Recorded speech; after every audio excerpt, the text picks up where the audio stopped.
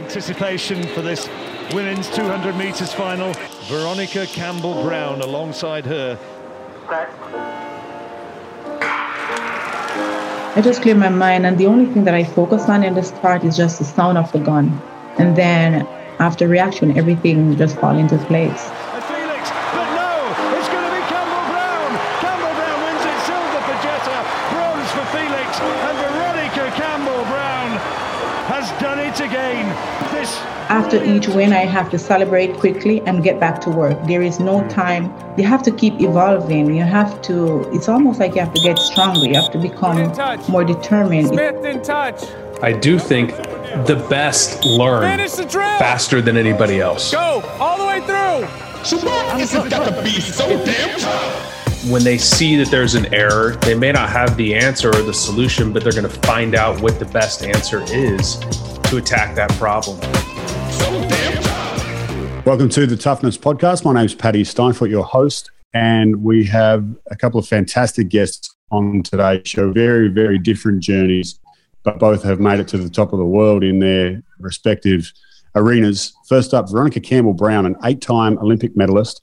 And I'm really specific on this point here, the second woman in history, in the entire history of the human race, to win 2 consecutive Olympic 200-meter events. 3 Olympic golds, 3 World Championship golds. Welcome to the show, Veronica. Thank you for having me.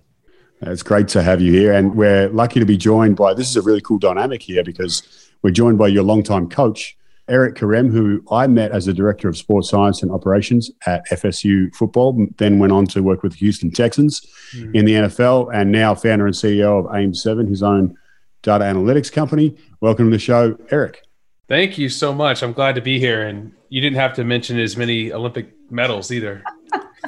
Right. Well, I was saying before the show that I needed to make sure if anyone's watching the video right now, my eyes are not on the screen because I'm reading through a list of accomplishments that's She's longer quite than my accomplished. phone. Hard to follow. So, Veronica, don't be so good. It'll make my job easier here. So that's a list of the post-game review, I guess, of, hey, here's an Olympic career that went pretty well, and we can look back at it, and there's all these things I get to read out. But part of what I love about this show and these conversations is we get to explore the fact that it wasn't always like that, and you came from Jamaica, an upbringing and a life that most of us can't imagine, to then end up being one of only 2 women in history to perform a certain achievement at the Olympic Games. And so really curious to rewind the tape somewhat and go back into your childhood, not in a Freudian way, but just be like, hey, tell us about what it was like growing up in Jamaica and how you ended up in sprinting. Is that just kind of what happens in Jamaica? If you're kind of athletic, you end up being a sprinter. Tell us about how it started for you. Yes, definitely. A lot of the athletes in Jamaica end up in sprints. For me, I was born in Trelawny, Jamaica. It is a rural area, so I consider myself a country girl. And I grew up in a family that was a huge family, but growing up, I did not have much. I grew up with my mother, my stepfather, and several brothers and sisters. I have 5 brothers, 4 sisters. And so I grew up in a large family, and we did not have much, but my mother taught me the value of hard work and just being positive and staying focused. And so when I discovered my gift for running at a very young age, I realized that was the opportunity for me to rise from my humble beginning and become something great out of life. And so I've always just have that in the back of my head. And so I've always worked hard at track and field to the point where everything I do always include running. So although I have a lot of brothers and sisters, just to share the task with, my mother always made me the child of choice to be sent to the supermarket, because in Jamaica, we don't normally stock grocery. We buy like daily. And so how far are we talking to the supermarket? How far is that? I want to say about 5 miles. Okay. Yeah, and I would run. It was always fun. I would run on these dirt roads, bare feet, whether it is dry or wet. It was always fun, and I would run to get whatever my mom wanted to cook. And she normally start cooking and just send me to buy whatever she needs because she know that I would get back in time. And so I I love running so much that I was beating all the girls, and I realized that wasn't enough. So I started to initiate races with the boys, even older boys, and they would be quick to accept the challenge because they're like, okay, I'm going to beat her. She's just a girl and she's a younger girl. But to their surprise, I win most of those races. And so it became a community entertainment where people would come out of the street just to watch me racing these boys on the street barefoot. And it was funny because the street that we chose to race on was going downhill. So you're adding that extra speed and you have to maintain your technique and know how to run down the hill when everything is fast. And so track and field is a blessing for me. And I really embrace my talent. And I realized that it doesn't matter where you come from. It's about your hard work, your determination. And I really appreciate being from a humble beginning and born in Jamaica, where we don't have like American football. We don't have great basketball teams. And the main sport is track and field. And so I had no choice. If I wanted to get out of Jamaica, if I wanted to be appealing to the US schools to get a scholarship, I had to work extremely hard because it was very competitive. And everywhere you look, you could find a great sprint athlete. And so I had to stay focused, stay on the course, and know that I'm working hard because I wanted to get out of poverty. I wanted to make a life for myself so I can give back to my family. And so it was just an absolute blessing. I can't stress it enough to discover that I had that talent, and I had people around me who supported and pushed me to the right schools and helped me to just continue evolving and training hard. And I am where I'm at today just because of track and field. And I think that because I did not have much, my determination was always on a high, no matter how challenging it was, whether I didn't have shoes, whether I didn't have food, I'm going to training because I see it as an opportunity to get better. And I know that my situation would be temporary. And as long as I keep pushing through and keep working hard, then I know that I would be rewarded. Really, really cool story. Like I'm like, I got 8 questions lined up in my head from that. But I want to pick up on something you mentioned there where you said, I know my situation is going to be temporary. One of the things that we do in work with pro athletes a lot, particularly, and also in the military, is teaching about optimism, where you can interpret a certain situation one way or the other. It's uncertain. We deal with what I call with the 4 uns, that it's unclear, it's unknown, there's uncertainty, or potentially in your case, there's a little bit of being uncommon as well. Like these are all things that could go one way or the other, depending on how you interpret them. And you naturally have said, okay, there's a boy there who wants to race me downhill. And you could interpret that as I'm going to be embarrassed, or I'm going to get beaten, or I've grown up in this situation, it's going to be tough. But it sounds like you naturally or reflexively interpreted everything as, I'm going to move into that. I'm going to go towards that rather than run away from that. Is that something that you learned via your parents? Do you feel like that was just who you were as a character? Or like, tell us a little more about how do you get to the point where you look at an adversity or something that's a little bit uncertain and you're like, it won't always be like that? Where did that come from? I think it's a combination of 3 things, I would say. I think I bond with a little bit of that, and then my parents, seeing how determined they are, and the environment that I was in. So all those things, I had no choice, but because I'm always have challenge that I have to fight. And so I embrace my challenges. When I have a difficult situation, I don't view it as a threat. I view it as a challenge, a way to improve, a way to get better, a way to prove to others or to prove to myself that I can do it. And so when it comes to racing boys, my objective was to beat them, because I'm like, if I can beat these boys and I want to be a great track athlete, this is a way to help me develop and just help me to run with people who I believe would be faster than me, and it's gonna challenge me hard enough to push, because the objective is to win. I'm very competitive and I always want to win. And so because I was beating all the girls, I'm like, it wasn't enough. So I'm like, okay, in order for me to get to the next level, now I need to challenge the boys. And it was amazing. It was just fun for me to race these boys and see the surprise on their face when they lost. But they keep coming back because they're like, okay, that was a mistake. And it just keep happening over and over. But it is with the ego and with the community looking like, okay, Veronica just beat X, and you feel a little disappointed and he wanted to prove himself. So the next time we lined up and the same things happened. But my mindset is always to win, and I'm always very competitive. And I really believe that I was born like that. My parents helped me to be determined and always going after victory. And even when I'm defeated in one race or in one situation, that does not even change the way I look at it. I keep going back to win. And I always find a reason to say, okay, that's why I lost. I always find a way to blame myself. And by blaming myself, I see, okay, that is what I did wrong. And because I did that wrong, then I can fix it. And those things help me to just stay motivated regardless the results, if I get it or not. I just keep going back. Yeah, I mean, super interesting there that you said you tied the response to uncertainty of like choosing to think that it's not permanent to being competitive, which is, I would do that, but only because I've seen a bunch of data that would suggest it. And also that you then moved to saying that regardless of win or lose, that's how you were. A really super fascinating response that's not really taught, but it definitely reflects my experience, Eric, and I'm interested to dig into yours. You've been with world-class athletes now for over 10 years. I know we met a long, long time ago in a galaxy far, far away down in Tallahassee, Florida.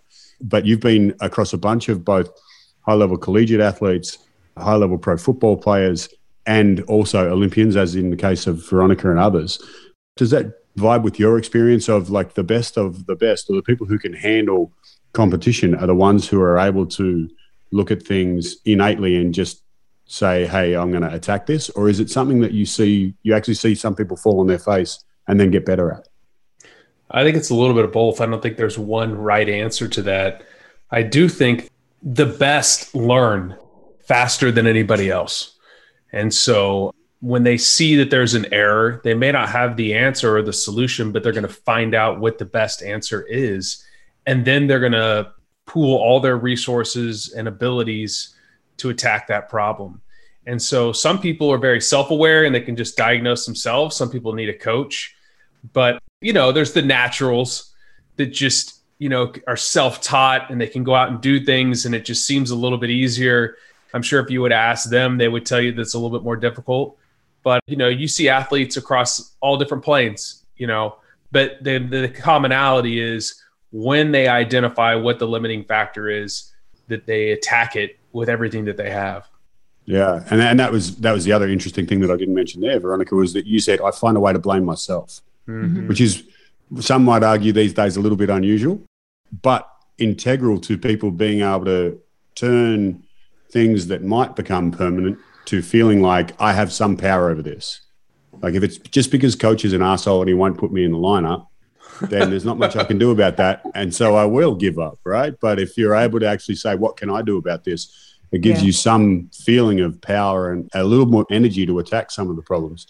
Eric, you about to add to that? Yeah, I was going to just kind of brag on Veronica for a second. Like, I'm just thinking to myself, Veronica, we've known each other since 2005. I don't think in victory or defeat that she's ever blamed anybody else, or really like even in winning, I never saw her gloat. Her win, it was like this humility about it. And now that I kind of think about that for a second, that is very uncommon. And she's always just been super classy. And, track and field, she could tell you it's a very difficult sport, especially when it comes to, the financial components of it. There's a lot on the line. It's not like you can make the practice squad in the NFL or you can just make the roster and you're living a pretty good life. I mean, the difference between first and sixth is like living in a good neighborhood and like maybe still living out of your car. And so there's a lot of competitiveness and other things that go with that, and I just never saw her do anything but shoulder the burden herself, even though the people that surrounded her would feel the pain of loss or the joy of victory. It was never like, it's all about me. You know what I'm saying? And she's super self-aware in that sense, but also very hyper competitive. I mean, like I always say, she's like a lioness. As soon as she gets on the starting line, she's going to eat your heart out. Here we go. But then as soon as it's over with, she'll give you a big hug. But man, I wouldn't want to be standing in her way. It's a great visual there of the lioness on the starting line. The research that we've done on high level, like world class performers actually reflects that the number one predictor of success, if you equalize for talent and age and everything else, is how competitive someone is. And so you describing that is really interesting, that it actually reflects someone who has one of the best records of all time in the Olympics is a lioness on the starting line. I really like that visual. Switching it up for a second, or actually I'm going to grab what you just said there, Eric. You mentioned two things. One being, shouldering the burden is the visual that you threw out there, and also the lioness at the starting line. Those are a couple of things that form part of some people's definition of toughness. And we ask everyone who comes on the show, like, in your arena, so in what you've seen in the sporting arena, both at the collegiate level, at Olympics, at professional football level, is that a part of toughness? Is that for you, like, that's what it is, just look after your own shit? Or like, how would you define toughness based on some of the world-class performers you've seen? Yeah, I think toughness is task specific. So I believe that, like, when people, especially I've been in like environments where you're identifying or evaluating talent, you want to look for people that are generally optimistic. Okay. That's part of the equation, but you can't be tough to everything. That's impossible. Like, you can't just be tough to every situation in the world. So for instance, I could take Veronica, who on the track in her area of expertise is like, yeah, I'm going to own you. But if I took her and like put her with some of our folks in the military and threw some camo on her and said, all right, jump out of a helicopter or go jump out of an airplane, and she's never jumped out of an airplane, she would have a very high stress response, and she'd probably be like, no, I ain't doing this, unless she was trained. Veronica, would you jump out of an airplane for the sake of this show if we organize that? I've never tried it. I'm not so fond of height, but you never know. It could be fun. All right, I'll come back to it. Anyway, sorry, I'll keep going. But my point is like, you would see a stress response. You would see like all the typical things. But if you trained her, if you took her to Fort Benning, Georgia, and like put her through like jump school, she would develop the skill set and she could be tough in that scenario. And so for me, like, it's task specific, and we have different bandwidths for different areas. And then the more you scale your experience, you can become more tough and more tough and more tough. But that's just the way I view things. And so when you're describing that, you're talking about the ability to either control or have a reduced physiological response to a noxious stimuli. Is that what you're describing? Yeah, and that you can access more of your memory. You can see the field better. You can chunk cues. So I've seen quarterbacks in college, that were really, really good, go to an NFL tryout, and it was like they couldn't throw a ball. And you're like, what just happened there? And then after a few days, the pressure starts going down, and then they get more comfortable, and then they're, doing the thing. But as you know, like when you're under stress, especially if it's a new stress, like you're, see a little, see a lot, see a lot, see nothing. You start paying, it's like your attention is all over the place, and you have to be able to harness that. So I've just seen that it's task specific. And as you scale it over time, and it's, stress inoculation, that you can become more tough. And I say that because nobody could have prepared us for COVID, like an entire country. And so like people are maybe sitting out there like, why am I feeling this way? Well, we're in a global pandemic. It's not like there's a training manual for a global pandemic. Maybe there will be after this, but they can develop that over time. And so I just think I've seen it with athletes too, that they start on this stage, they develop toughness, and they go to the next level and they develop more, and then more and more and more. Does that make sense? Yeah, absolutely. I want to, while we're on the topic of toughness and defining it, now going to someone who is a lioness at the starting line and has eaten other competitors for breakfast, lunch and dinner. How would you define toughness, Veronica, in your world, in your arena? And it doesn't necessarily have to be limited to your destroying other humans on the track. Like growing up in poverty in Jamaica, does that shape your definition of toughness? Yeah, I really like your definition of being task specific. That's new to me, and I really like that concept, because I didn't look at it that way. For me, I just see toughness as having that determination, having like a tunnel vision on your goal, and don't matter what obstacle you face, don't matter the setbacks, nothing changed, and you just no matter how many times you're knocked down, you pick yourself up and you brush yourself off and just keep working towards your goal. So for me, that is just having that mental resilience to never give up no matter what, and just keep your sights set on your goal and be consistent even when things are difficult. You're listening to Toughness, a podcast where some of the world's best performers from different fields share their personal stories about pressure, stress, and success. This series of interviews is a product of the Human Performance Think Tank, with thanks to the U.S. Army and Booz Allen Hamilton. Coming up later in the show. That was the first time I realized that no matter what challenges you get to face, as long as you stick with it, you will be a better person through it. So damn proud. You mentioned there the steady vision on your goal. No matter how difficult things are, no matter whether you fall over, the resilience to keep coming back. Mm-hmm. Can you describe, when was the first time you recognized that in yourself? Where, like, it sounds like you were just like, hey, this is a girl who can beat all the guys on the block, and so let's take her to nationals in Jamaica. And then she can beat all the girls in Jamaica, so let's take her to the Olympics. Like, it sounds like a pretty smooth run, right? But I'm assuming that there were some hiccups and pitfalls along the way. When did you first recognize that? So when did you have to draw on that? Right. My first year in high school, Very Technical High School. Very Technical High School is one of the most accomplished high school in Jamaica. It has produced most Olympians in Jamaica's track and field history. And I was advised to attend Very Technical High School because of the history and the quality training that I would get to continue to improve my speed and technique. And so I got to Very Technical High School, dominating in my parish in Trelawney. And when I got there, I was not fit enough for the sprint team. So that was the first wake-up call, like, okay, you were beating all the boys in Trelawney, but now this is a new level. And I was forced to run the 400 meters. I did not know anything about the 400 meters, never trained for it before. I never run it before, but here I was. I had no choice. I love track and field. I want to stay on the team. And so I had to train for the 400 meters for one season. And I'm telling you, those training sessions were extreme.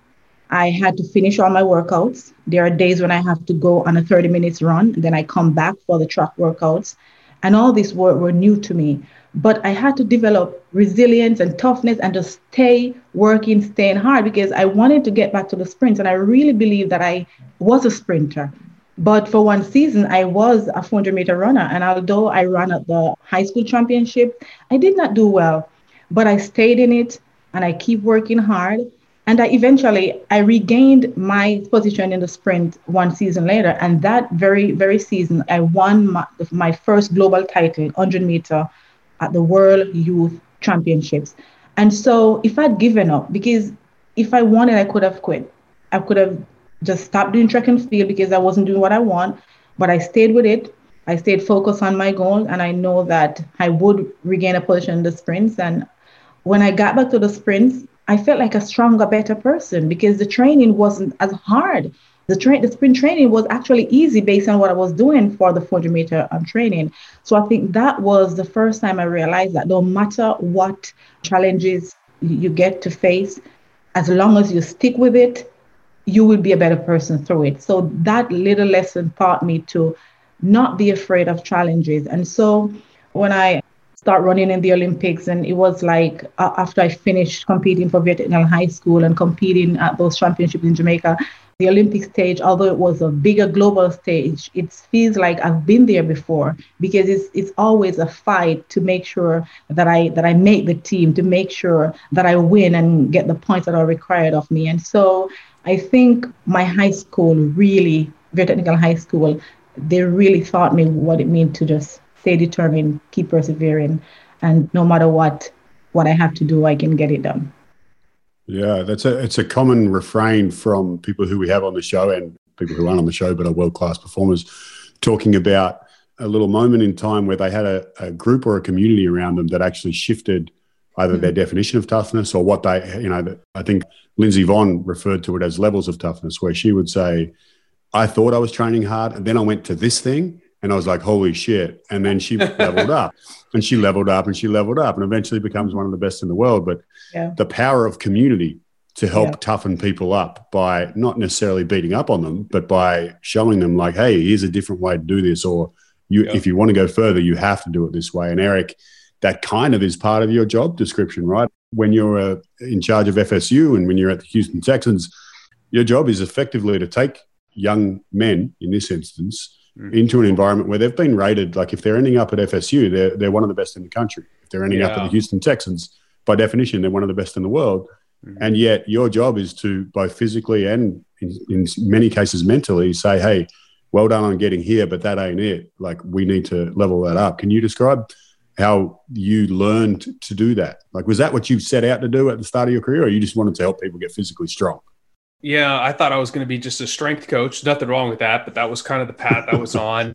And then actually it was through being with Veronica and her husband, Omar, and getting to travel and see how things were getting done in different parts of the world. I started seeing that there was this thing called high performance, and that there was a more global approach to athlete development. And one of the things I really loved about track was that everything was streamlined.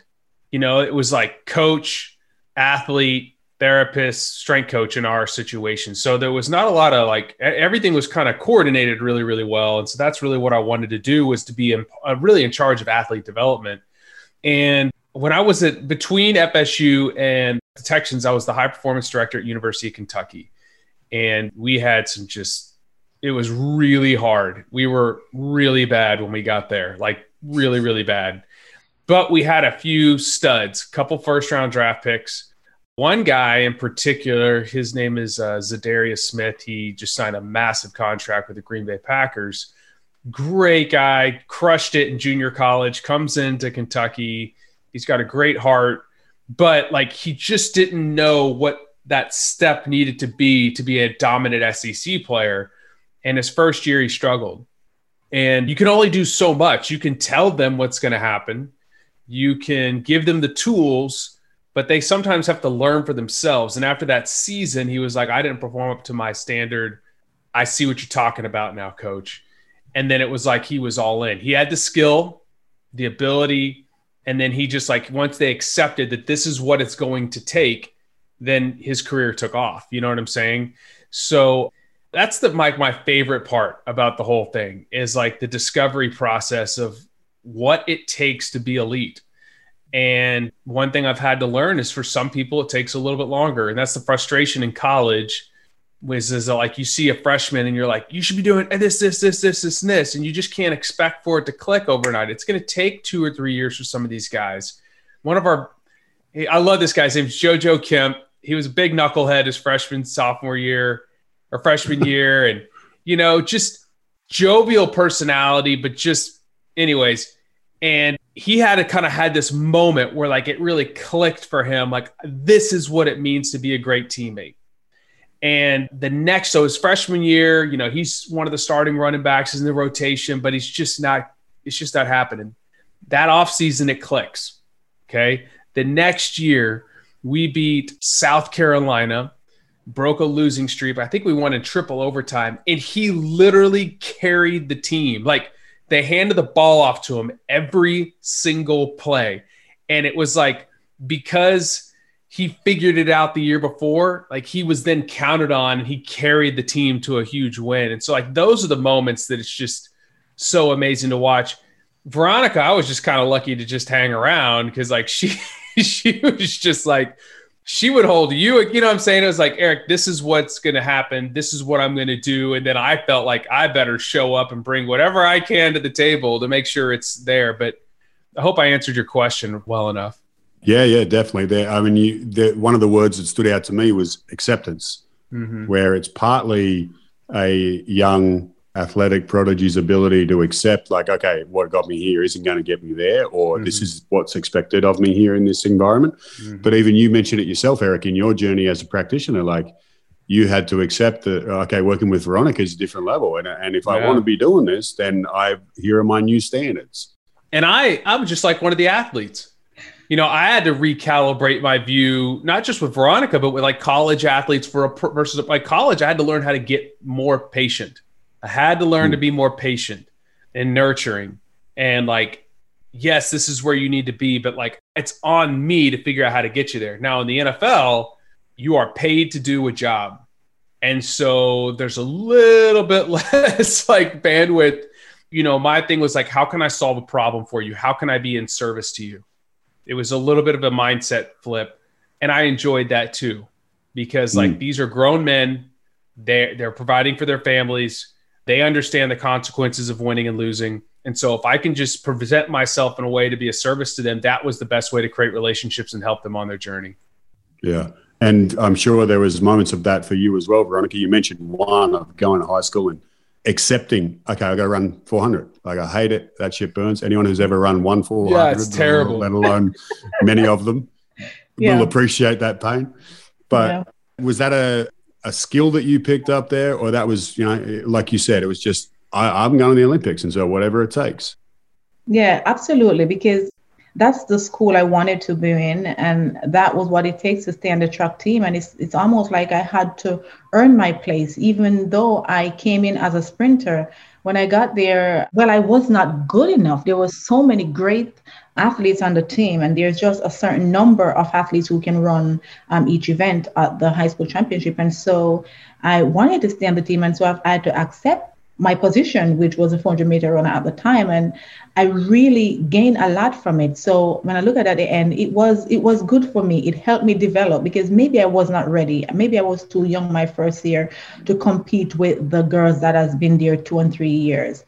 And so by me taking a step back and do something totally different, when I got back to the sprints, I was like a brand new person. I was just excited and ready to go, and I felt stronger and I felt better. So I think it did work out in my favor. And so I learned to embrace whatever situation I find myself in and know that things will work out. And I always believe that something good, no matter how bad it is, something good, you can always find something good out of every situation. Yeah. I'd like to dig into that a little bit, because you said a couple of things there that one of my other guests was a comedian, and still is a comedian on The Daily Show. He basically does public speaking, but he has to make people laugh at the same time. And that's the number one fear for the human race. So it's a different kind of toughness, but he has to get up there every night and make people laugh. And he described the conversation he had with his wife where he was getting trolled online or whatever. And she said to him, you know, just screw the haters, ignore the haters. And he was like, that's a fucking Instagram post. Like, how do you do that? You can say it all you want, but the process of doing that is something that, like, you have to actually learn to do that. And so you said, you know, something there about embracing it, and some people might say embrace the suck, or, you know, there's good Instagram posts about that. But what was your process? Maybe if we fast forward a little to, okay, you've made the Olympics, or you've won medal, and you go on to win, as I said at the start of the show, a bunch of them. What was something that you had to evolve your thinking around in terms of embracing something that wasn't comfortable in order to not just make it? Because once you made it, you then stayed there for a long time as well. And that we have a lot of listeners who, whether they're in the military and they've made the ranks and they want to move up, or whether they're an athlete or a business person, whatever they're trying to do, they might have already made it to what their initial goal was. They've gone through that high school moment. For you, once you were at the top of the tree, what did you need to accept to stay there? I had to work harder, because once you get to the top, the pressure keep building for you to stay there. And so you have to keep evolving. It's almost like you have to get stronger. You have to become more determined. It seems that the more I achieve, the more I am forced to become more determined, to not become complacent. Because after winning my first Olympic medals, I was a senior in college. And that year I won the indoors 200 meters at the SEC. And right after that, I forfeited the rest of my collegiate eligibility, and I went pro. And the pressure continues, because the next year in 2005, I lost the world championship. And so I had to dig deep and figure out what was the problem, because I was expected to win and then I lost. And so I realized that I cannot become complacent. After each win, I have to celebrate quickly and get back to work. There is no time and that's why I am very humble, because I am not a type of person who really push my accomplishment in people's face. If you don't know what I accomplished, you won't know, because I don't really say it. Because I realize that it doesn't matter how much you accomplish, you always have to keep going. People are expecting more. People are looking for more. And it's almost like people are looking up to you to win when you go on the track.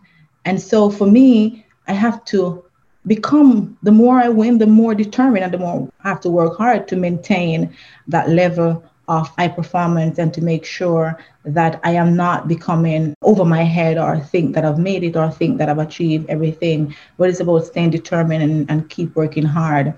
Yeah. And, yeah.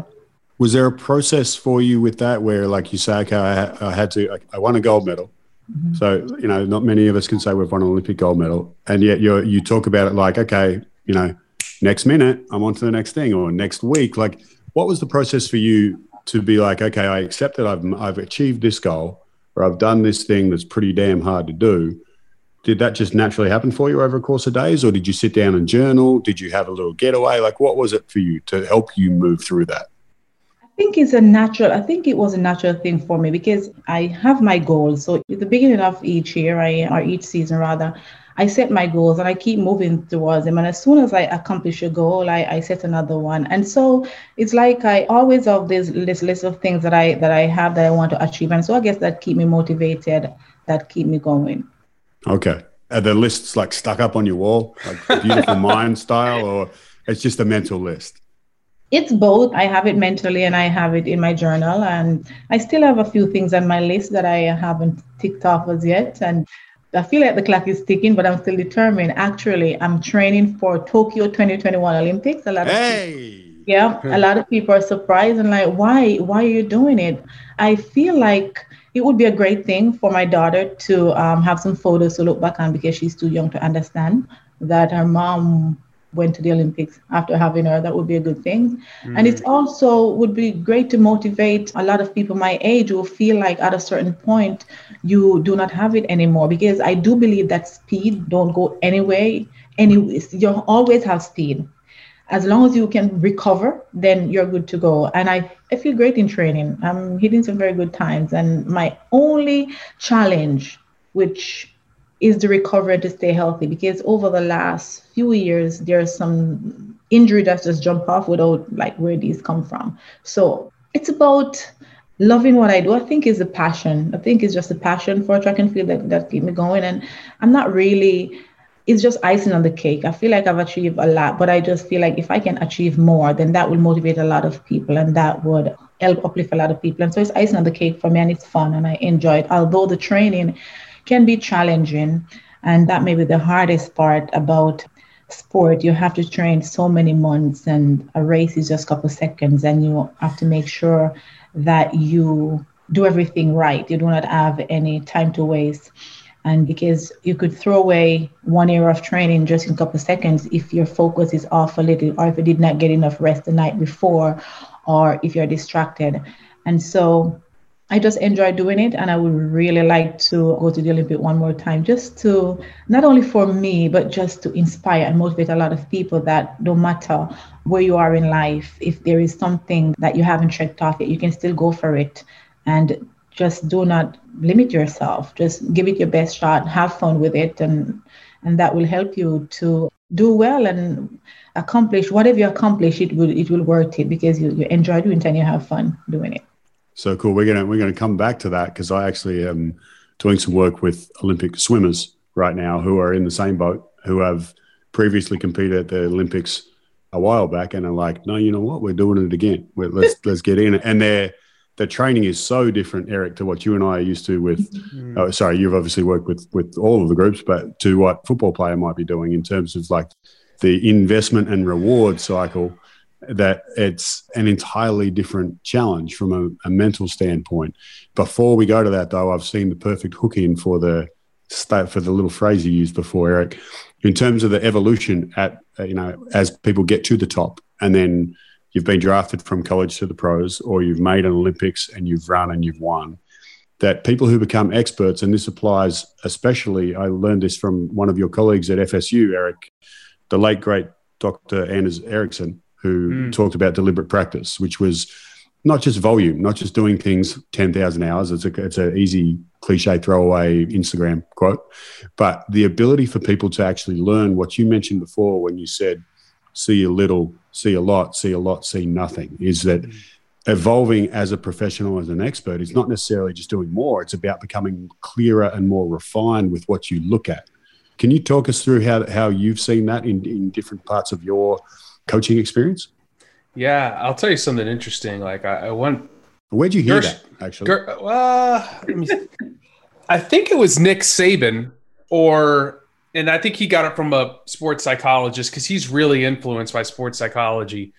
But Gershon Tenenbaum, Dr. Gershon Tenenbaum, another FSU giant in the field of sports psychology, he really mentored me a lot. And he did this whole presentation once for this group of coaches, and he talked about chunking the field.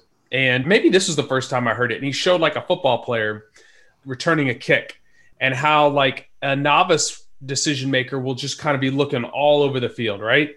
But an expert decision maker knows the exact cues to pay attention to. And then he backed that up with a video of Ronaldo.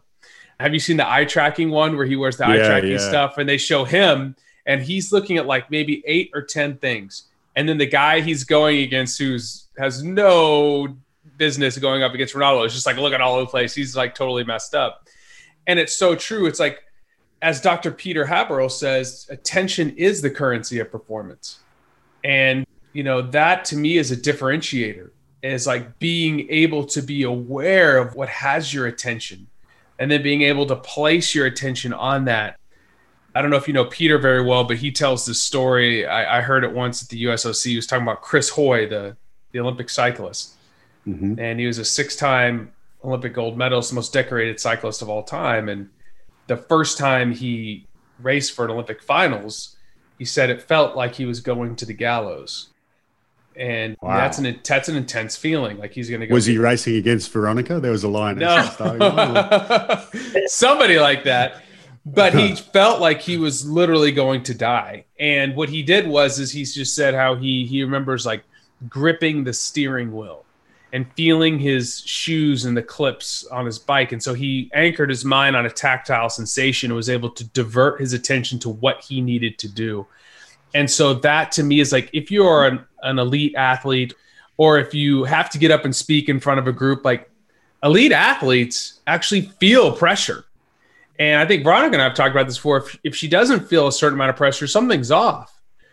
It's what you choose to do with that feeling, how you choose to shift your attention. So like for me, like if I have to do a pitch, like right now I'm raising money for my company or doing something like that, and it's kind of nerve wracking, you know, and I'll think about my first lines, or I'll focus on like a specific cue and just harness in on that. And then before I know it, I'm in the flow of this situation. But yeah, that's the difference between being a novice and being an expert, is you can harness your attention, place it where you want it, when you want it.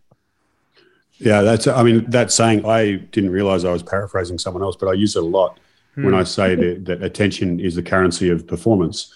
Yeah. Because I particularly like the play on words of like, what do you pay attention to? If you think about it as a currency, like when I am paying attention to this, I'm literally investing one of the few scarce resources I have. And once it's gone, it's gone. Is that going to pay me back or not? And, you know, if I pay attention to the crowd as I'm receiving that kickoff, is that going to pay me back or not? Or if I'm paying attention to the B gap, that's probably going to be more likely to give me something back.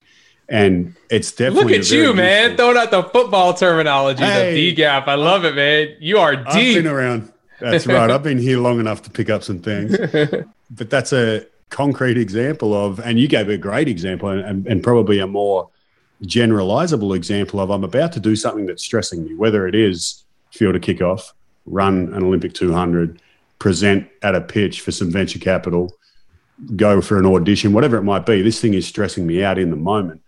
And so I'm going to anchor my attention to something, particularly it's helpful if it's sensory and it's not about your gut, like feel my left foot, notice the breeze or whatever it is, like twist my foot on the starting gate, whatever it might be, is the ability to anchor your attention on something that may be actually neutral, allows you to then get in that flow and move your mind back to, what's next, and be task relevant rather than emotion tuned, because that's not helpful in those big moments. Veronica, would it be fair to say that you had a few of those little tricks yourself in terms of being in the starting blocks? Like where would your mind go? What would you pay attention to that helped pay you back in gold? In gold. So I use visualization a lot. So when I get to The starting block, I actually clear my mind because visualize my race so many times, and I just clear my mind. And the only thing that I focus on in the start is just the sound of the gun. And then after reaction, everything just fall into place. Really cool. Really cool. And that's, I mean, it's so simple, right? Just listen for the gun. There's literally thousands. If you think about all the channels we can take into information from our eyes, our ears, our body, our thoughts, there's so many things you can tune into, but to be able to shrink it to one thing and be committed and specific to that is a common trick that a lot of elite performers will talk about. I'm going to circle back now to that 4-year cycle and that crazy journey you've re-embarked on of like, hey, let's do this crazy 4-year training thing for the hope of one shot, which is a really unusual and very different dynamic than most of us, whether it's a week-to-week sport like football, even a day-to-day sport like baseball, or if you're a surgeon and you have to cut 5 times every day. Like, there is a very clear, or at least a clearer return on investment of I'm doing this training or I've done this work and I'm doing this prep for this moment, and I get to find out every week whether I'm doing it right or not. Now, you get to time things, but I'm really curious to dig into, for someone who is chasing something that is a while off. Now, yours is hopefully a year away or less at the moment, but to do a 4-year training cycle, which you've done many times as an Olympian, the equivalent of chasing a college degree, the equivalent of trying to get drafted if you're in college, the equivalent of trying to get the right placement that you want for med school, all of these things that people try and achieve that are long-term dreams. How did you prioritize what you paid attention to on a long-term scale? Not so much an in-the-moment thing, but what was important to you? What is important to you as you prepare for the Olympics when there's so much that could drag you away from that goal? The objective is to take it daily. It's a daily. So there's a long-term goal, but then you have all these small goals that you have to achieve leading up to it. And so the focus is on making sure that I'm training right, that I'm eating right, that I'm sleeping, and that I'm achieving my goals, my daily goals or my monthly goals. When I'm competing, I'm hitting the times. And so it's about doing all the little things daily, weekly, monthly, all the way to the Olympics, because within that 4-year period, you have World Championship, World Indoor Championship, you have the circuit, the European circuit to compete on the US circuit, and you have all these other tasks that you have to take care of. But all of these are preparing you and building you up for that big moment, which only comes 4 years. And so it is absolutely important to make sure that you're doing every little thing to make sure that when that comes, you are ready. You are listening to Toughness. And if you're this far into the episode, there's a good chance you like the show. You can add to the conversation with the whole review, rate, subscribe, and share thing. If this helps just one person who needs to hear what our guests share to get them through today, it'll all be worth it. Stay tuned for more coming up, including... I actually felt like I was dying at the end of that 200 meter. I could not breathe. It seems like I ran that race so hard. It was unbelievable. So damn proud. The daily discipline is a challenge for a lot of people. And, I'm going to talk for myself here. At one stage during COVID lockdown, my waistline had expanded just a little bit due to a shift in eating and exercise habits. And that daily discipline is hard to come by but obviously I'm not trying to get to the Olympics, but what's an easy tip that you've heard from someone else that you've then incorporated into your routine that like helps you stay on that daily, as opposed when there's so many different things in life that can take you away from a goal that's so far away? Like I'm basically trading off with future me when I'm like, yeah, but that donut looks really good. Mm-hmm. What tips have you incorporated for yourself? It's about prioritizing. For example, when it comes to eating, if you can eat 80% healthy all the time, then you can give yourself room for, say, eat an ice cream cone or eat a donut 20% of the time. So it's about discipline. So if you're disciplined and say, okay, Saturdays or Friday is going to be my cheat day. And if you are able to eat healthy all those days prior, then you're okay to kind of enjoy that cheat day. And so if you can create that balance and be determined and know that, okay, I'm going to be disciplined for this time, but then I'm going to enjoy myself this time. And by doing it like that, then I think it may be easier. But if we will not create that discipline and create boundaries and prioritize, things, it's harder for you to stay on track. Yeah. And specifically, you talked about a plan, even if it's not 80-20 or if it's whatever, having here's what I'm going to do in advance is so much better than waking up on a Thursday in COVID quarantine and being like, maybe today's a donut day. I don't know. I'm feeling kind of, strawberry sprinkles today. Let me grab that and flip it into. So one of the games that we play with all the guests, and you're welcome to abstain from the game if you like, is choke and change. Using that example that we just said there, does either of you feel comfortable sharing a time along the journey where you're like, I actually kind of gave in, like I didn't do what we've just spoken about there, or I didn't stay fixed on the goal, or I didn't handle a clutch moment well, and here's what I learned and here's what I do now as a result of that? Yeah, I think I have a story. Go for it. I'm excited. Yeah. I love stories. Yeah. So at the 2011 World Championship, I got distracted a little bit. My semifinals did not go so well.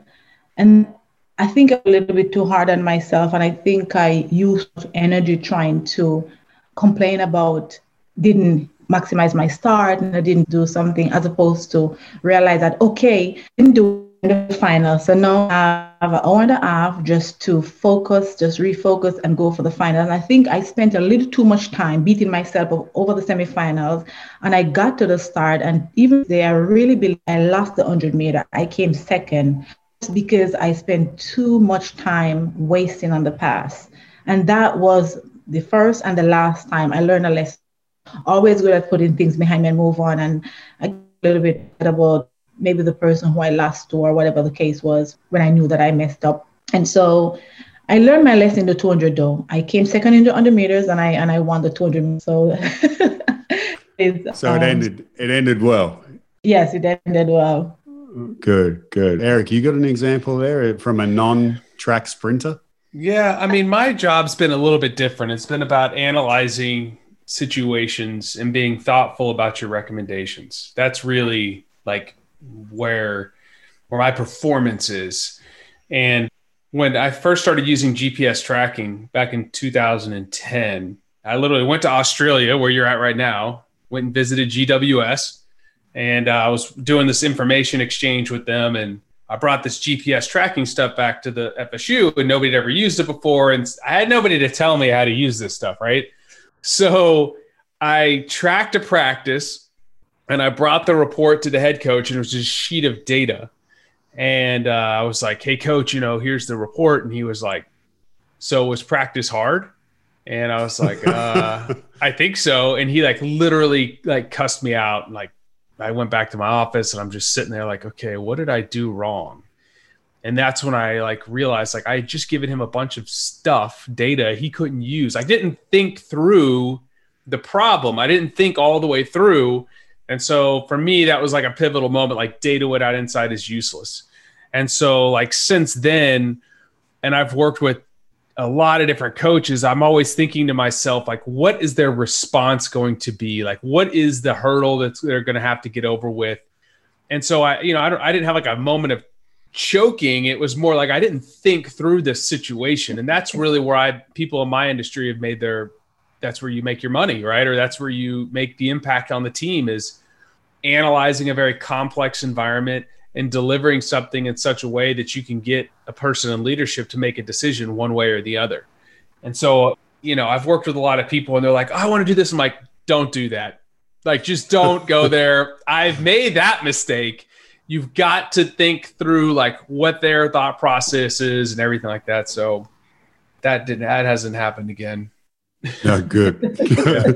I know that I've got a fellow coach who does my job at the New York Yankees, who uses the saying, if you want to not think in the moment, you need to think a lot in advance.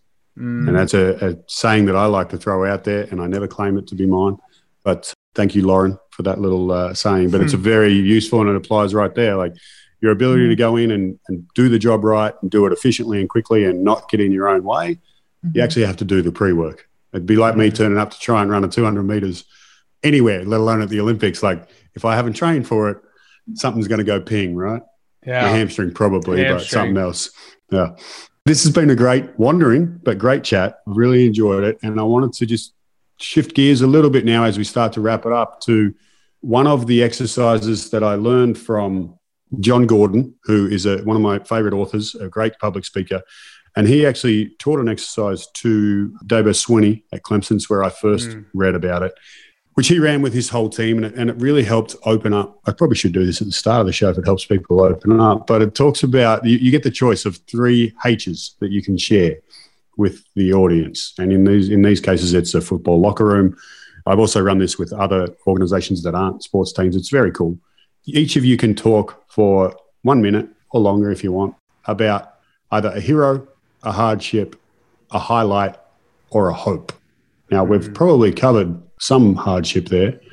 I know, Eric, you mentioned a mentor. So we've already kind of touched on some of this, but if this is really the last question leading into, I'm actually curious to dig in a little more, Eric, about the data and how that's shifted for you in terms of being like part of my job to now like that is what you do.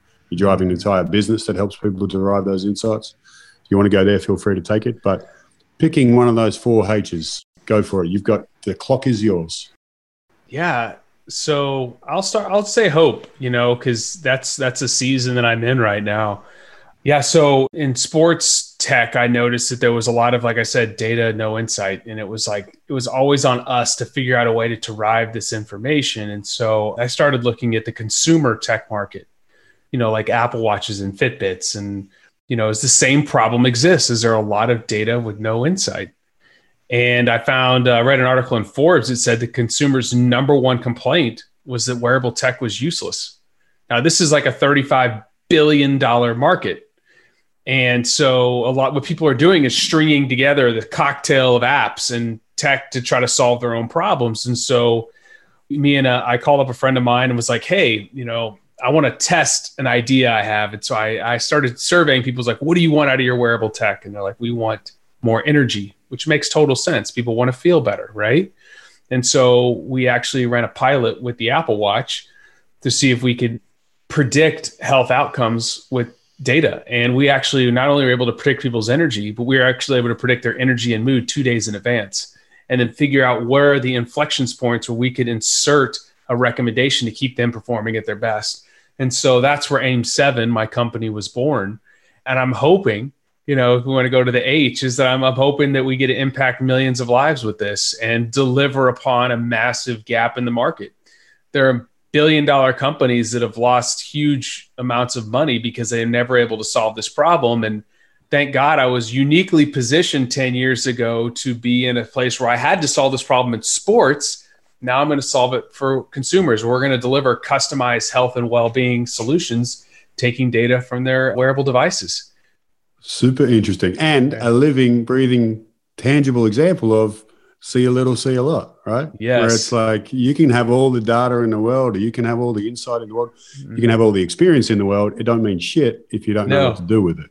That is exactly what to look at and what it means. Dude, you just need to promo for our company. I'll give you the cut and I'll take a 5% cut on the back end. You can have the video. Feel free to use it. Thank you. Veronica, have you got one of those 4 H's you want to share? So as a young girl, I dreamt of becoming an individual Olympic gold medalist. And so my first taste at the Olympic was as a high schooler. I was 18 years old. And my Olympic dream came true in 2004, and that was my senior year in college. But I wouldn't say that my first Olympic gold medal was the highlight of my career. I think it was in 2008 when I defended my title and become the second woman in history to win Olympic back-to-back 200 meters. And actually, I didn't even know that leading up to, because I don't really keep up with stats and stuff like that. I was focused on what I want to get done. But that race was the highlight for many reasons.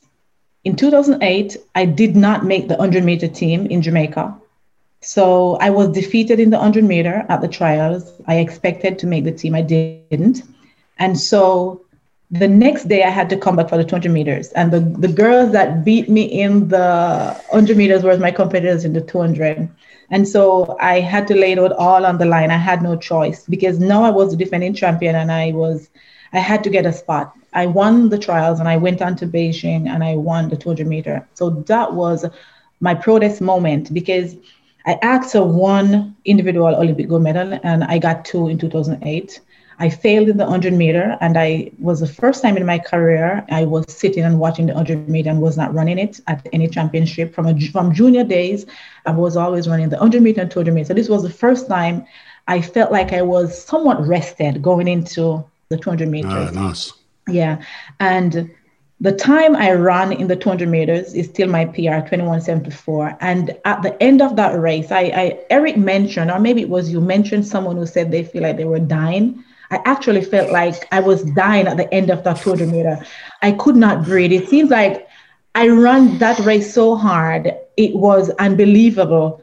I was overwhelmed with joy to defend my title, but I was like, chest was like, I was leaning down. I could not breathe. Alice was coming to congratulate me, and I could hardly stand up to greet her or to just touch her like this. I was like, feel like I was dying. So that was the highlights. So that's why I said that I always find good in things that is not so bad, because I was disappointed with the 100 meters, but I ended up was more energetic for the 200 meter, having only one event, and were able to defend my title, and that I ran cemented me in history. So my 2008 Olympic victory, I would say, is the highlight of my career.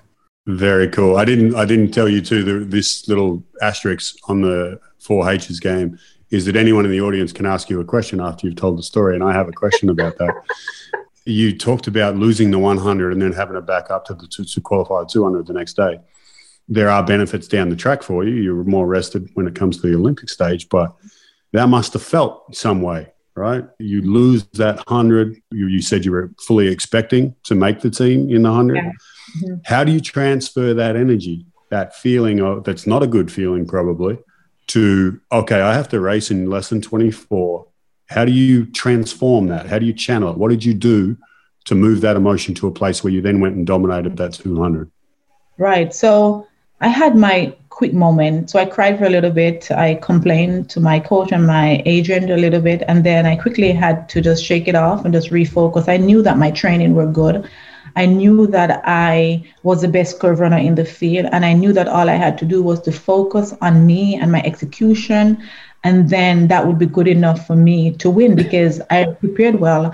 For the 100 meter, I just missed the mark. I think I missed the mark in my starts, and the other girls, they came well prepared and they just had a perfect race, and mine wasn't in the 100 meter, but I knew that that was just the 100 meter, not because the 100 meter wasn't the way I wanted it. That doesn't mean that I'm not ready, I'm not prepared to run a good 200 meters. And so I quickly put the 100 meters behind me and embraced the fact that I did not make the team in the individual 100 meters. And I was just going to the Olympics to run the 4x1 at that point. And I really wanted an individual event, and I had no choice. The 200 meter was the only thing that I had left, and I had to go there and just go for it. Yeah, really cool. A good example, again, of that quick acceptance of, all right, I've got to take this, I've got to flush it, I've got to move on and get ready for the next one. We'll finish with this final question, which is, as I've mentioned throughout the show, there's many people listening who are not Olympic gold medalists, track beasts. There are many people listening who are not coaches to Olympic gold medalists. They are regular folk who may be trying to pursue a college degree, maybe trying an audition, music, entertainment, could be trying to build a business, could be trying to make rank in the army, in the military, could be just trying to be a good parent or a partner. What have you learned in each of your journeys that you think is actually, you say that skill or that knowledge is transferable to not what I do? Like, I can take that home with me. I can take that into a boardroom. Like, what is the skill that you've learned throughout your specialist training to becoming one of the best in the world that you say, you know what, I actually can apply that elsewhere outside of that arena? Go for it, V. I think for me, it is just mental toughness and being determined, because as an athlete, by having an organized way of doing things, I know that I have to get up every day and I have to train and I have to do certain things a certain way. It has taught me to be consistent and to be determined and just to stay focused and believe in myself, and just, I guess, mental resilience is the word I'm looking for. Track and field, my career has taught me to be mentally resilient. Just keep pushing through regardless of what I'm facing in life. Cool. Good example. Eric, you got one? Yeah, I would say seeing a problem for what it is. that is kind of what my career has been built on, is problem solving. And, you know, there's something in the world that I've worked in called, you know, you can look at things as a reductionist or a complex system, meaning like this is this, and this is this, and this is this, but everything is interrelated. Like, even if you're trying to get that job in the boardroom, there's so many factors at play that you may not even know about. Maybe there's somebody behind the scenes that's greasing the wheel, and you go in so prepared and you felt like you knocked it out of the park and it just didn't work out. There are things, there's all sorts of complex interacting systems, and getting somebody like a Veronica or somebody else to perform at their best is very complex, because it's not just physical, there's mental. There's physical, there's mental, there's the diet, there's the sleep, there's, you know, we've had instances where things didn't work out well and it was because of something else. And so this idea of being able to zoom back and really just like separate myself from the problem and go, okay, take a really big picture look at this thing. Don't get emotional about it. That is like the skill I think that everybody should adopt, because like right now I'm going from coach to entrepreneur, and I have to like really zoom back and be like, I don't know the answer to this. I got to test it. I got to go find somebody that's got the answer. I got to go get them on my team, you know? And so I think that's a skill set that anybody can adopt.